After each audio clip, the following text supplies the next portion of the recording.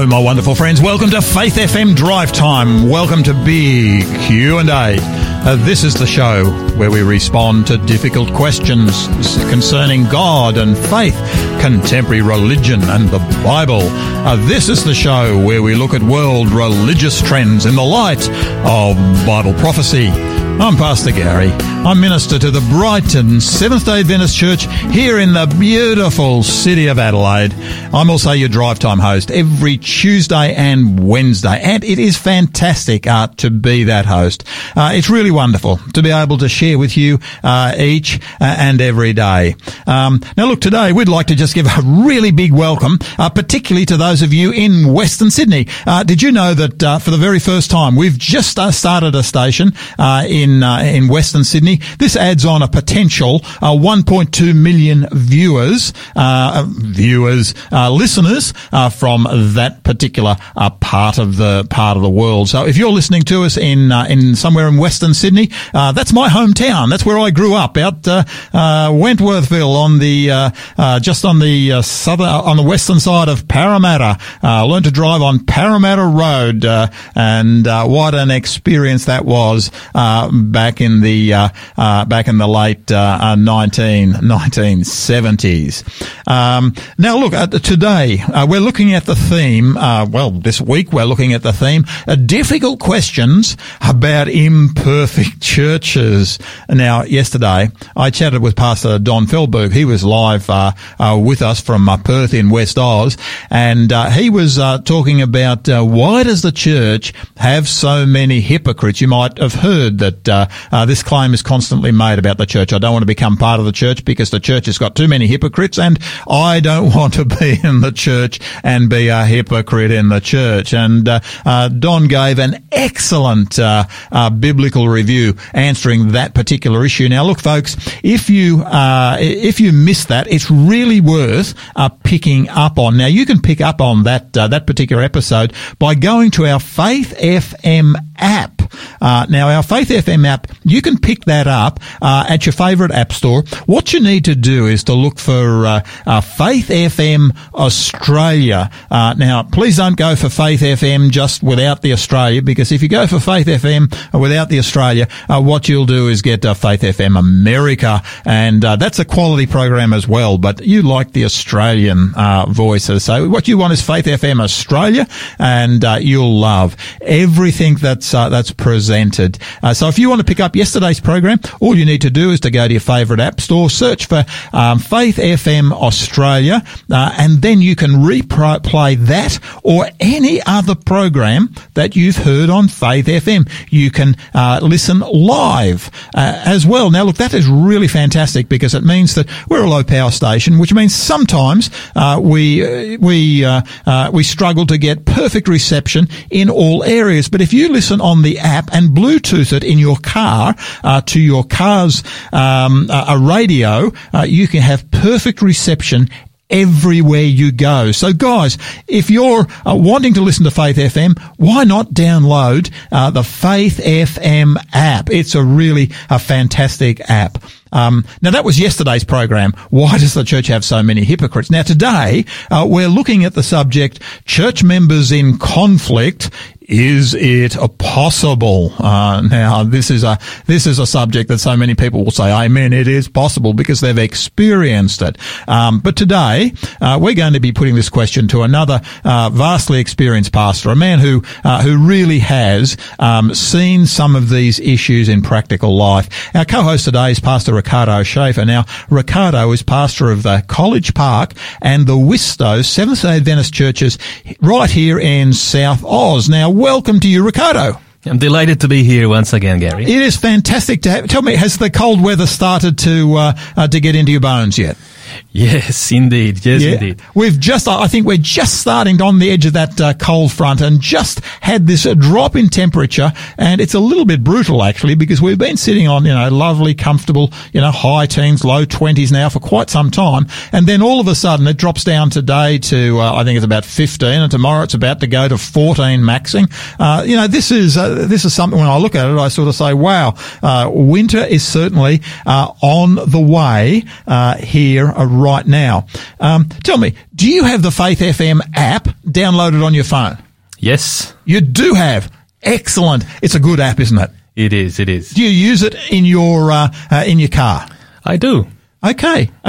Because I know here in Adelaide we've got a couple of stations, but Yes. but sometimes you fade in and out. And to me, I know I was listening just the other day, and it was so good to be listening through my app and to have that Bluetoothed into my car radio. And what an incredible blessing that actually is.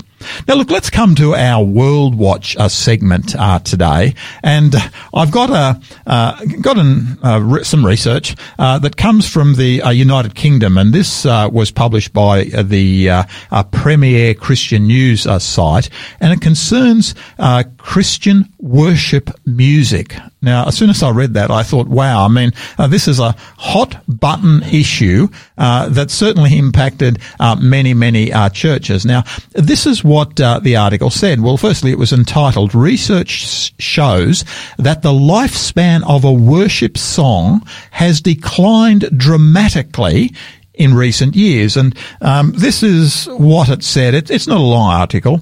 A new study entitled "Worship at the Speed of Sound" has found the lifespan of a hit worship song has heavily declined in recent years. Mike Tapper, a Southern Wesleyan University professor, and his colleagues conducted the new study, discovering that the pace of new music, which allows new songs to be distributed far and wide super quickly, has played a role in the declining lifespan of songs. He also noted that the high quality of songs being produced gives church leaders an overwhelming number of options. It's hard to say, he said, that there are no great songs. Using CCLI data, he found that in the mid-1990s, a popular song like "Refiner's Fire" or "In Secret" had a lifespan of about a dozen years, rising for 4 or 5 years before hitting a slow decline. However, 2 decades later, that lifespan has dropped down to 3 to 4 years, with songs like "Even So Come" and "Here as in Heaven" rising rapidly, then suddenly disappearing. Some songs, like "In Christ Alone," which turns 20 this year, or 10,000 by Matt Redman, is still going strong after a decade, after many other songs have disappeared. Now, this is something that I've certainly noticed, Ricardo, certainly in Christian music generally, because of course we play a lot of Christian music online here, but we have to be really circumspect about the music that we do actually choose. Now, I'm just wondering, how would you respond firstly to the article, and have you noticed any of this type of dynamic occurring at all? I think I have. New generations seem to be always on the search for something new, for more. Mm-hmm. They don't seem to be satisfied with just one music style. They want to change more often. It seems to have been affected by consumerism in a way. So you think, that's an interesting comment that you make. So you feel that possibly Christian music is being impacted more by consumerism than by maybe spiritual priorities? Yes. Okay. Yes, Look, yes, indeed. Do you think that churches are losing anything by this constant turnover of music? Yes, and sadly, many churches are being seen as an industry rather than what it's meant to be. Okay. A group of people worshipping a God. Okay. You know, I'm interested that you actually say that, because I know that one of the real challenges that I think that increasingly pastors are facing is to try to maintain this balance between worship and performance, because it's very easy, isn't it, to create an environment where the music becomes a performance rather than being a worshipful feature. Yes, indeed. Okay. All right. Look, let me ask you something. Do you think and I know this is hugely controversial, and I realise that. But do you think there are any dangers with the constant drive to be contemporary? There could be, because we tend to lose the purpose of going to church. Is it about me or is it about God? Mm-hmm. If it is about me, then it becomes a show, an entertaining event. So I go to church and I can criticize it. I can demand more. I can ask for changes. It's just about me. Yeah. But if it is about God, then my preferences are set aside, and I try to please the God of the Bible. Yeah. I know that when I'm certainly involved in choosing worship music, the thing which I find is so essential is to actually have music that's going to involve the entire congregation.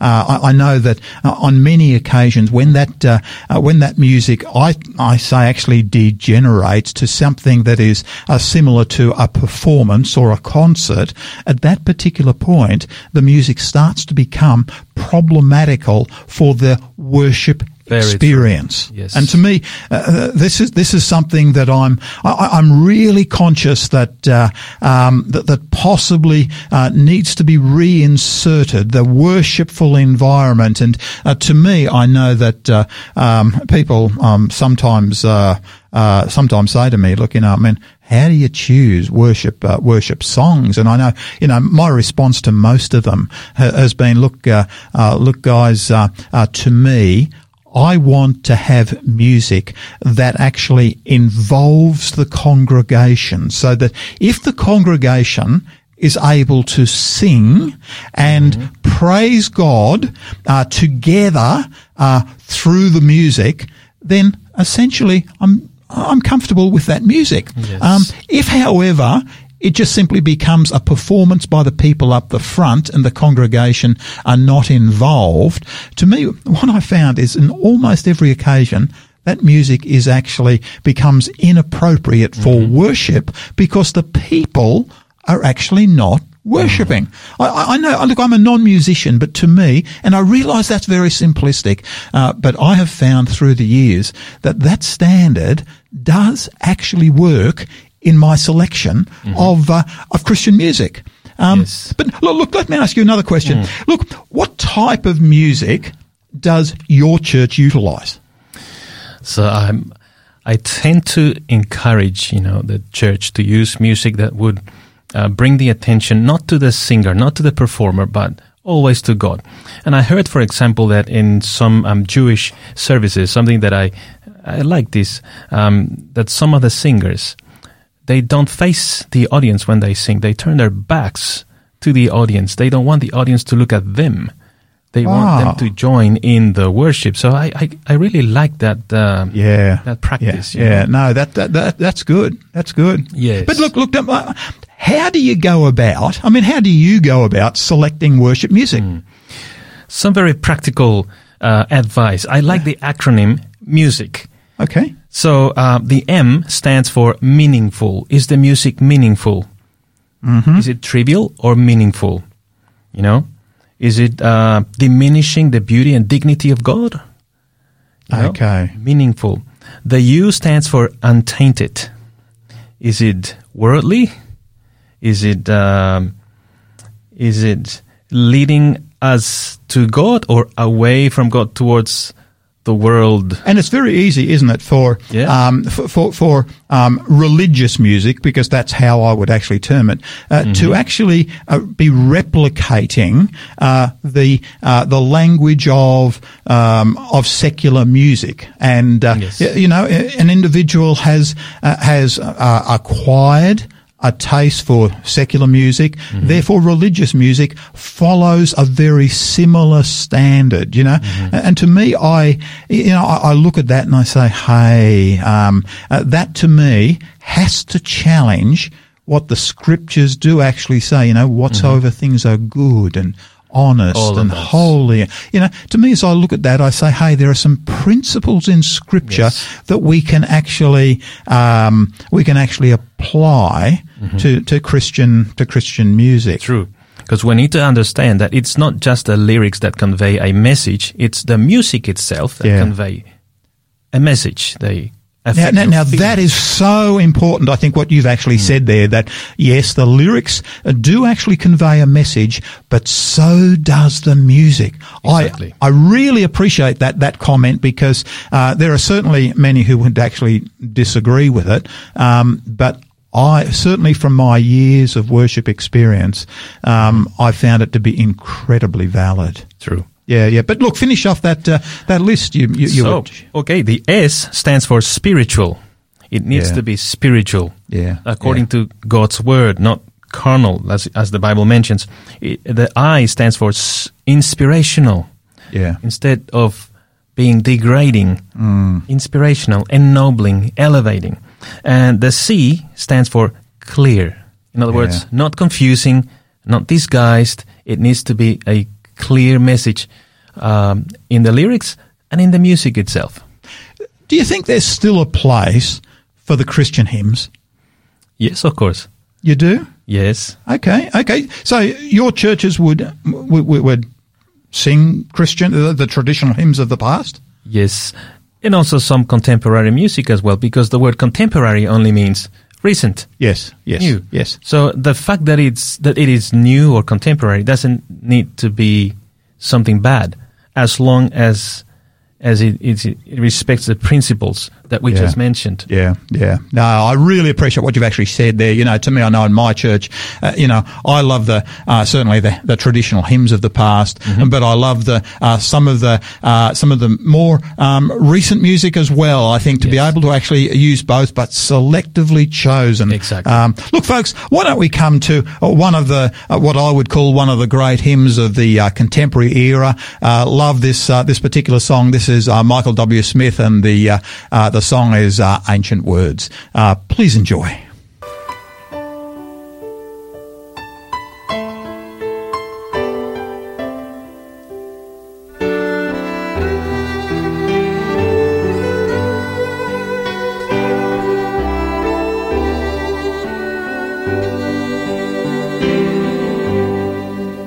Holy words, long preserved for our walk in this world, they resound with God's own heart. Oh, let the ancient words impart, words of life, words of hope. Give us strength, help us cope in this world where'er we roam. Ancient words will guide us home. Ancient words, ever true, changing me and changing you. We have come with open hearts. Oh, let the ancient words impart.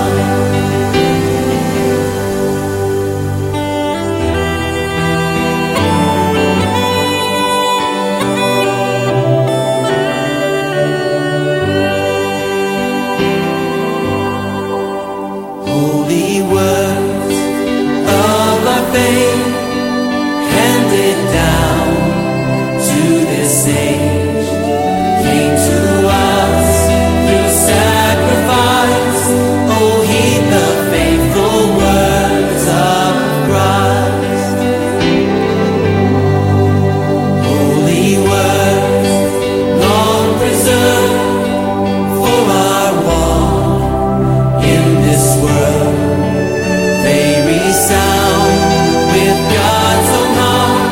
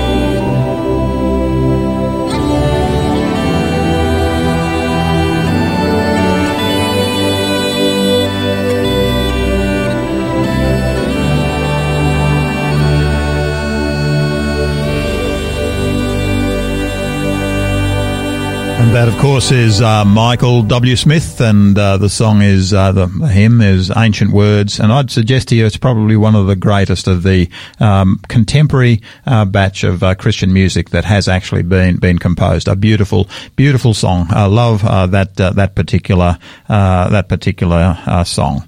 Now, folks, look, we do have a giveaway for you today. Now, all this week we're giving away this book. Now, the book is Your Bible and You. Now, this is the paperback edition.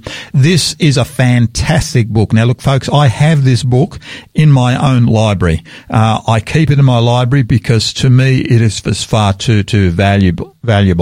If you ever thought the Bible was dry and impersonal, this book will convince you otherwise. Now, this is written by Arthur Maxwell. Arthur Maxwell also wrote the 10-volume Bible story for children. He writes in an incredibly simple way. There's nothing complex. There's nothing theological about what he presents, but the truth he presents in such a wonderful way. He brings together scriptural concepts that many people have wondered about. Questions like, what is the Bible? If you've ever wanted just a crash course in what is the Bible, this is the book you need. Which version is best to get? How do you read your Bible so that it makes some sense? How can I have peace? How can I live a victorious Christian life? There's an entire chapter on that particular question, and it is worth reading. Why some prayers? Why aren't they answered? Why is there so much suffering? How did evil begin? Were there any prophecies that came true?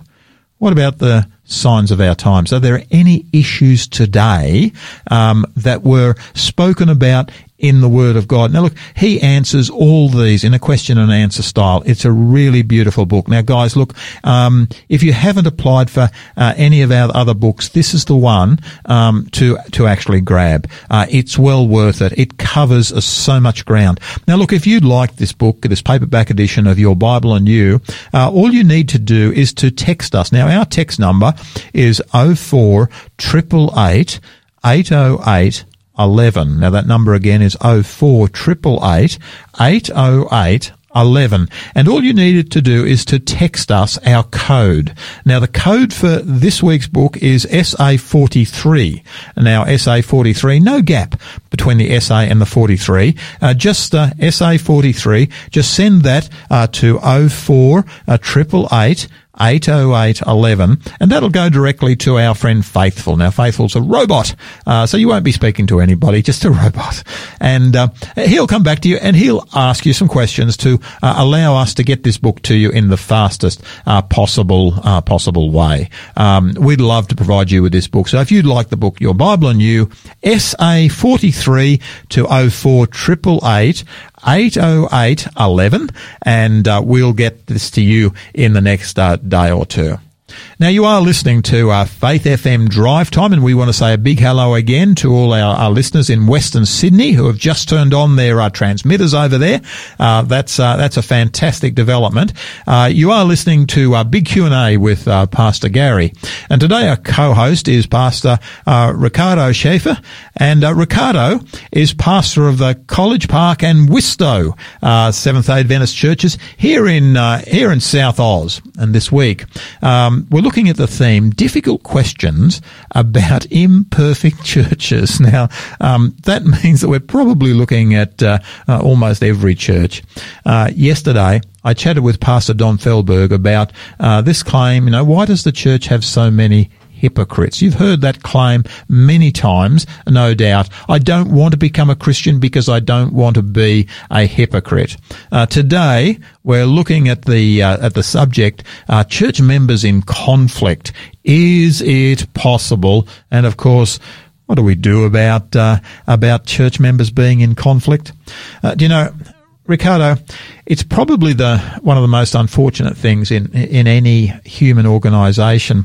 At some point, it's almost that conflict is almost certain to actually appear. You know, I actually recall being minister to what had actually been a large congregation of, it was originally about 200 plus members. And just before my arrival, in fact, I was brought into this particular area because of this conflict. I'm not sure what I had done wrong to deserve this. But in the August or the September, the church had actually split down the middle, and half the congregation had gone to worship somewhere else, and the congregation itself was still in its original building. Now, of course, the conflict on this particular occasion was over worship. Now, I came in, and I'm not sure why, but I was appointed as pastor of both groups. You know, Ricardo, I'm just so conscious that both groups had so many hurting people in them. Now, it's actually significant that, you know, over 3 or 4 years, both congregations, because they did start to worship separately, and we were able to work through some of that hurt, but both congregations were able to start growing again. And so I think we started to work through this particular process. But, you know, Ricardo, I'm just so conscious that it just seems that conflict is part of human organisations. Now, look, just tell us, I mean, how are we to regard this sort of stuff, you know, conflict in churches? Is it possible? What do we do about it? Really, whenever people are involved, there is conflict, because that's our nature. We are not perfect. Yeah. And so it happens with churches as well. Yeah. And that's certainly one of the things we've talked about, certainly on this program before, that, you know, we have got human natures. And human nature is so willing to defend itself that often the human nature tends to rule instead of the Spirit of God ruling, which of course is the scriptural intention. Yes, it's in our selfish nature. Even when we are little babies and we start to speak, you oftentimes see little babies say things like, "This is mine, this is mine." Yeah. You know? Yeah. They are starting to display the sinful nature. Yeah. But look, tell me something. Was this, I mean, sometimes we hear that in for example, the New Testament church, you know, that was the ideal church. Did the early Christian church, did they suffer from any of these issues at all? Yes, indeed. Many. Okay. Whereabouts? And I still think that is the ideal for us to imitate. But the Bible has a lot of examples of this. Mm-hmm. The early church suffered from missiological issues. They had missiological conflict, which means... what is missiological? What is that? Basically, how to carry out the mission of the church. Okay. How do we go about it? Yep. What's the approach to be used? They also suffered from theological conflict. Okay. Also from relational conflict, legal conflict. So, can you give us some examples of what's actually happening there in the New Testament? Yes. For example, in Acts 15, verse 1, we find a missiological issue here, that, how to carry out the mission. And it says, "And certain men came down from Judea to Antioch, and taught the brethren, unless you are circumcised according to the custom of Moses, you cannot be saved." Now that created a big problem. Okay. If we keep on reading, verse 2 says, "Therefore, when Paul and Barnabas had no small dissension and dispute with them, they determined that Paul and Barnabas and certain others of them should go up to Jerusalem to the apostles and elders about this question," because that was creating a lot of issues. The new converts, the Gentile converts to Christianism, were burdened with this extra requirement of circumcision. Okay, so really you've got as much a cultural issue here as you have a theological issue, because, coming from a Jewish perspective, those converts would have all been circumcised. Yes. The Gentiles were not circumcised, and there's conflict, and the question that the church is forced to answer is this question, in order to become a Christian, do you need to be circumcised. I mean, Yes. this is a, to us, we sort of look at that today and say, well, what a silly question is how most of us would but in the New Testament church, this was an absolutely major issue. It was. Okay. It was. Moses was very highly respected, as you all know, in Judaism.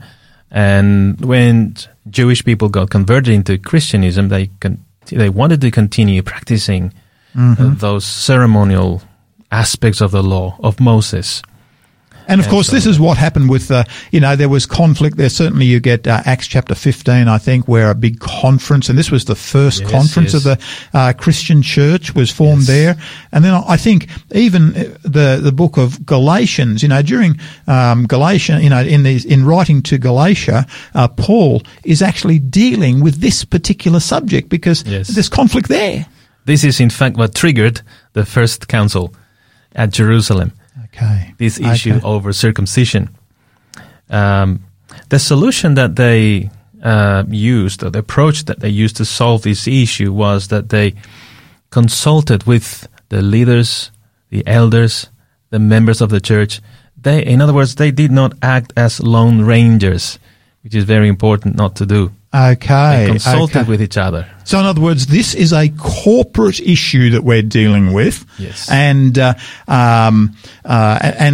deal with the corporate issue, they were prepared to come together, talk about the issue, and then come to a resolution. But to me, I think the significant thing is that they're constantly going back to, what is the Word of God actually saying on these particular matters? How does the Holy Spirit impacted our minds, but also what is the Word of God actually saying? To me, I think this is so key to understanding this corporate issue. But tell me, was there any conflict between personalities in the New Testament? Because I'm so conscious that what often happens, particularly at local churches, is that yes, you get the big corporate discussions, and even today these corporate discussions are going on. I mean, I think of the issue of should gay marriage be accepted? I mean, this is huge through the church, and churches traditionally are not going back to the Word of God on this issue. It's being solved on a very political basis. Sure. But as far as personality is concerned, was there any personality conflict in the New Testament? Yes, of course. And I'm going to give you an example that may surprise a lot of people here. Even among the big ones of the New Testament, among Paul and Barnabas, there was personal issues or conflict. Relational conflict. Oh, wow. Can you just open that out just a little bit more and just tell us a bit more about that? Because those are probably two of the biggest names in the New Testament. So this happened right after or shortly after this big council that they held at Jerusalem over the circumcision issue. If we go to Acts 15, 36 and 38, it says, "Then after some days, Paul said to Barnabas, 'Let us now go back and visit our brethren in every city where we have preached the word of the Lord and see how they are doing,'" which is a great idea, I think. Now Barnabas was determined to take with them John called Mark. Now this was Mark, the one who wrote the second gospel. Yes. And he was actually a cousin with Barnabas. So there's a family tie here. Okay, that's important. That's important. You find this in Colossians 4:10 if you want to read it. Yes. Barnabas was now determined to take with them John called Mark. But Paul, he insisted, because he was of a strong character, he insisted that they should not take with them the one who had departed from them in Pamphylia and had not gone with them to the work. So now what's going on there? So apparently Mark was with them in a previous missionary journey and had returned before the project was finished. So he had actually opted out, instead of going forward in ministry. He'd packed up and gone home. Yes, and Paul didn't like that. Wow. So when Barnabas said, "Let's bring along Mark," Paul said, No, we're not going to bring him. Maybe he thought he's going to do the same thing. But they were both strong characters, Barnabas and Paul. So, it says here in verse 39 that then the contention became so sharp that they parted from one another. I think that was the best thing to do. That's fairly extreme, isn't it? I mean, here we've got two, well, I would call them evangelists. I mean, these are the equivalent of, the big evangelists. There's two big evangelists, and they're both saying, hey, look, there's this assistant, and Barnabas is saying, look, I want to use the assistant, and Paul is saying, no, we're not going to use this assistant. And the contention, it says, becomes so sharp that they turn around and say, well, Paul is going to go and do ministry on the left, and Barnabas is going to do it on the right. Yes. And one of them, that's Barnabas, has got John Mark with them. The other one goes and I think selects Silas. I think is that, and he goes and does ministry somewhere else. And you sort of say, hey, this is a conflict in the Christian church. And what was the result of it? Well, on this occasion, there was two evangelistic teams formed. Hey,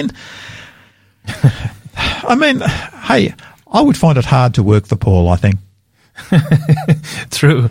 But in a way, the winner was the Holy Spirit, because now you ended up with 2 mission trips instead of 1. Yeah. Right? Yeah. And I actually think they did the best thing, because if they would have stayed together, it would have gotten really serious. But I think you make a good point there, that what we've actually got here is that in the early Christian church, even amongst the leadership, there were times of conflict. I think of another occasion when I think where Paul says to Peter, now you don't get bigger than Paul and Peter, and Paul says something about a similar issue here. They actually have a disagreement, and they disagree publicly over that particular issue.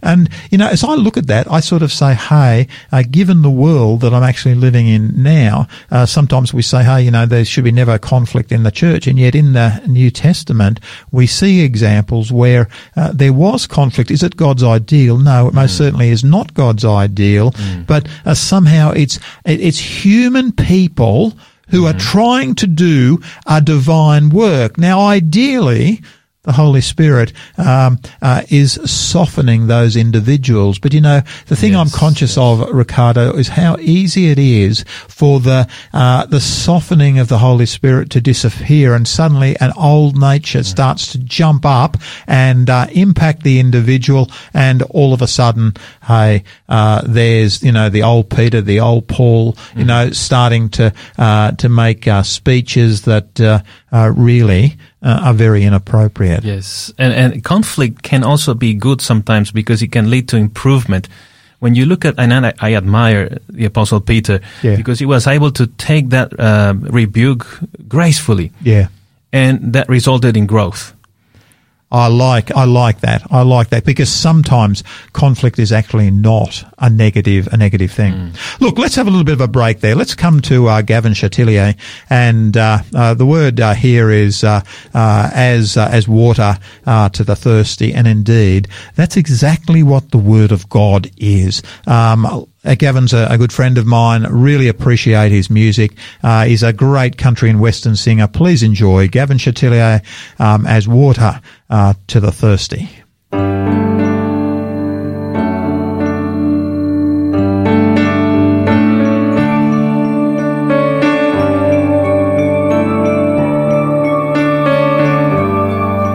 As water to the thirsty, as beauty to the eyes, as strength that follows weakness, as truth instead of lies, as summertime and springtime and summertime to be.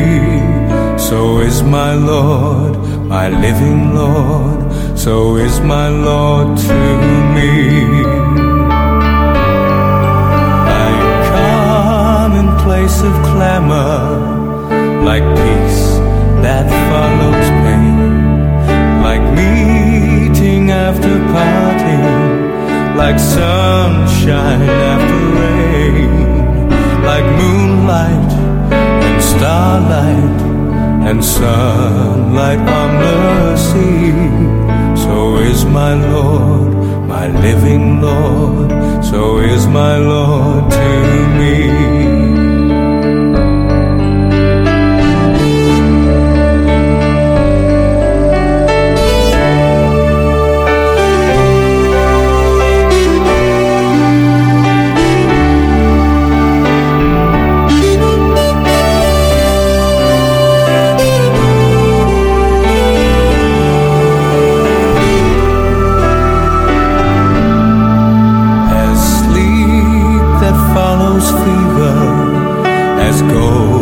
instead of gray, as freedom after bondage, as sunrise to the day, as home to the traveler and all he longs to see.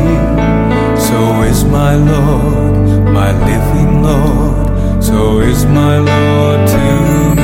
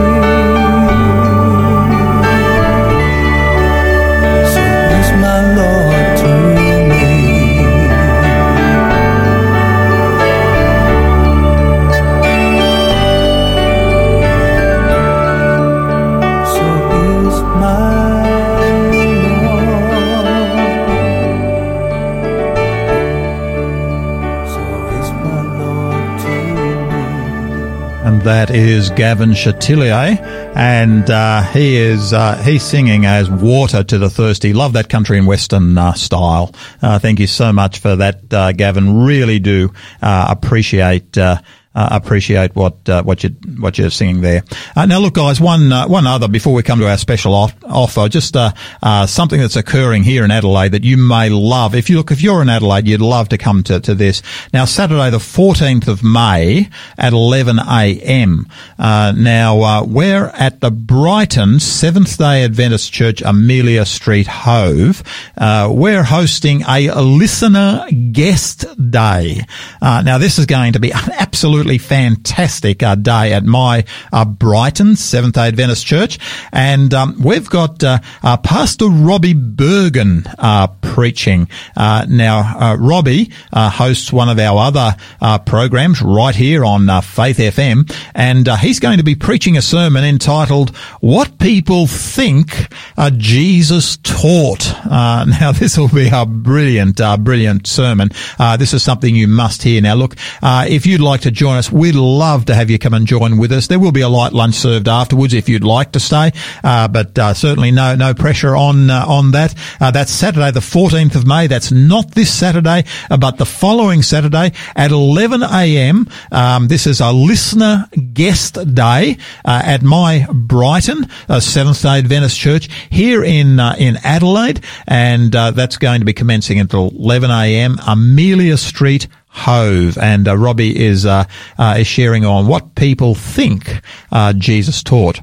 Now, look, we also do have that giveaway book. Once again, the giveaway book is Your Bible and You, and this is the paperback edition. This is a really great book by Arthur Maxwell, an incredibly simple book. This is the sort of book that you could very easily read for your personal worship day by day. I absolutely love this book. Now, look, if you'd like your own copy of Your Bible and You, what you need to do is to text us here at the studio, and our text number again is 04 888 808 11. That number again is 04 888 80811, and all you need to do is to text us our code, and that's SA43.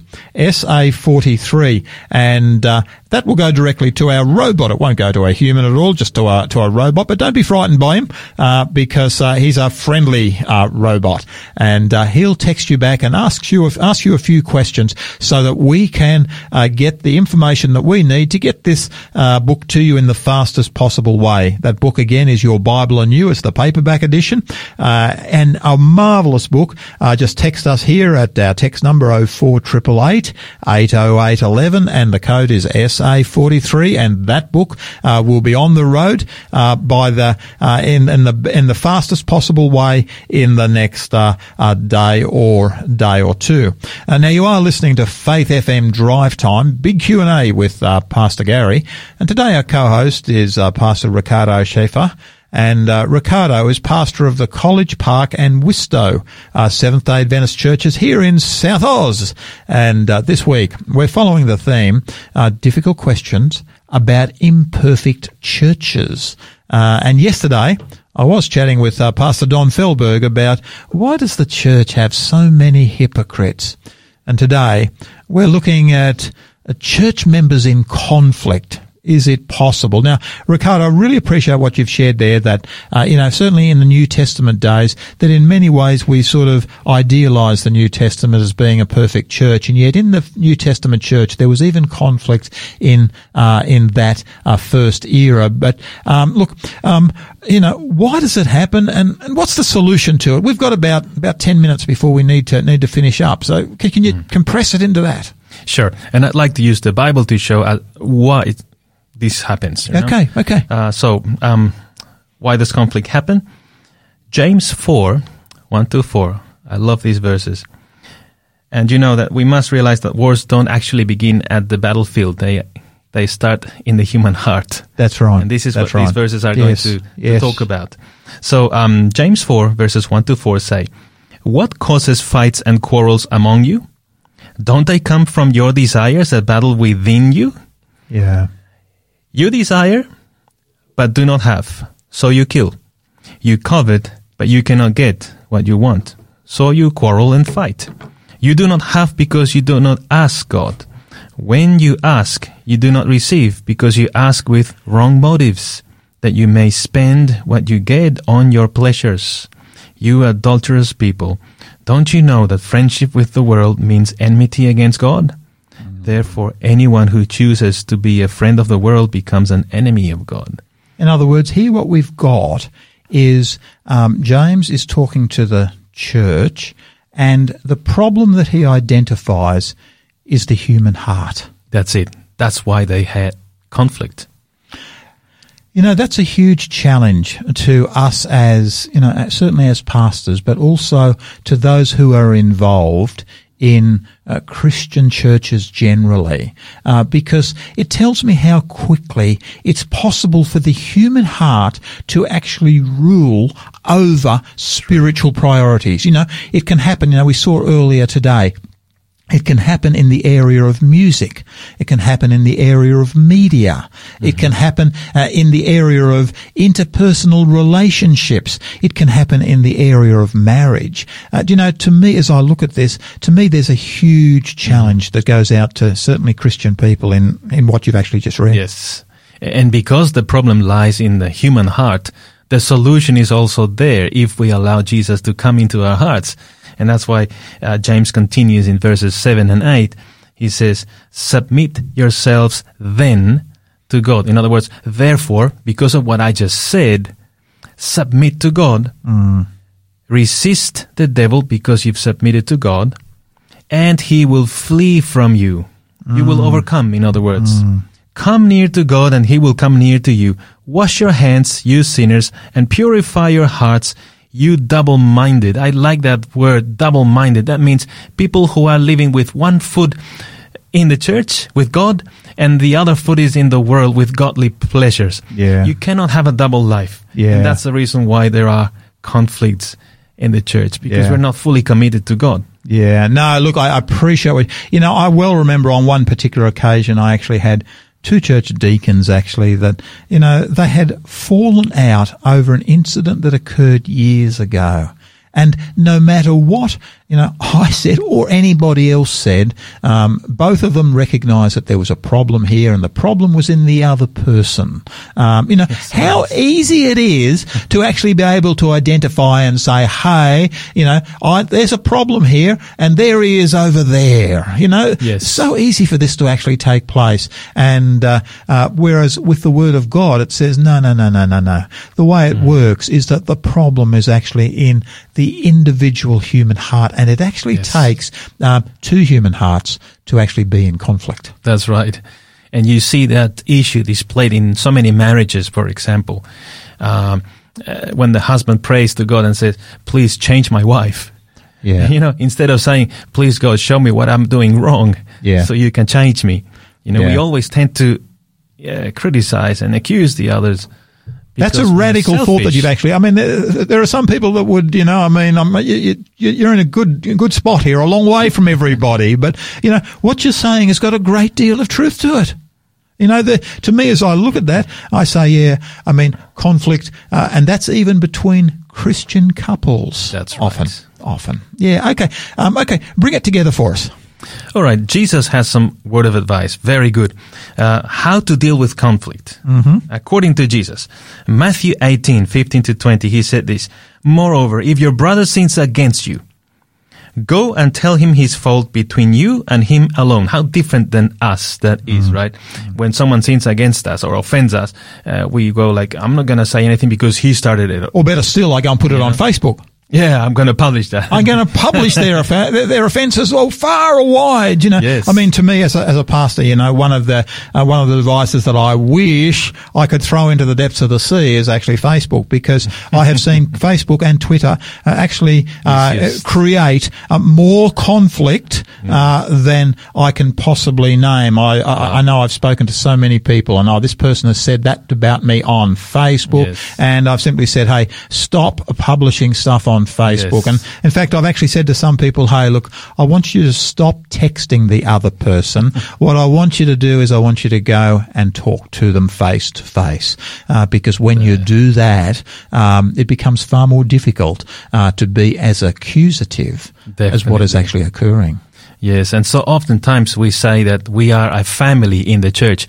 But if you think of your family, if someone makes a mistake in your family, would you publish that on Facebook? Yeah. No, that's a very valid point. Yet we say we're a family in the church, and when someone makes a mistake.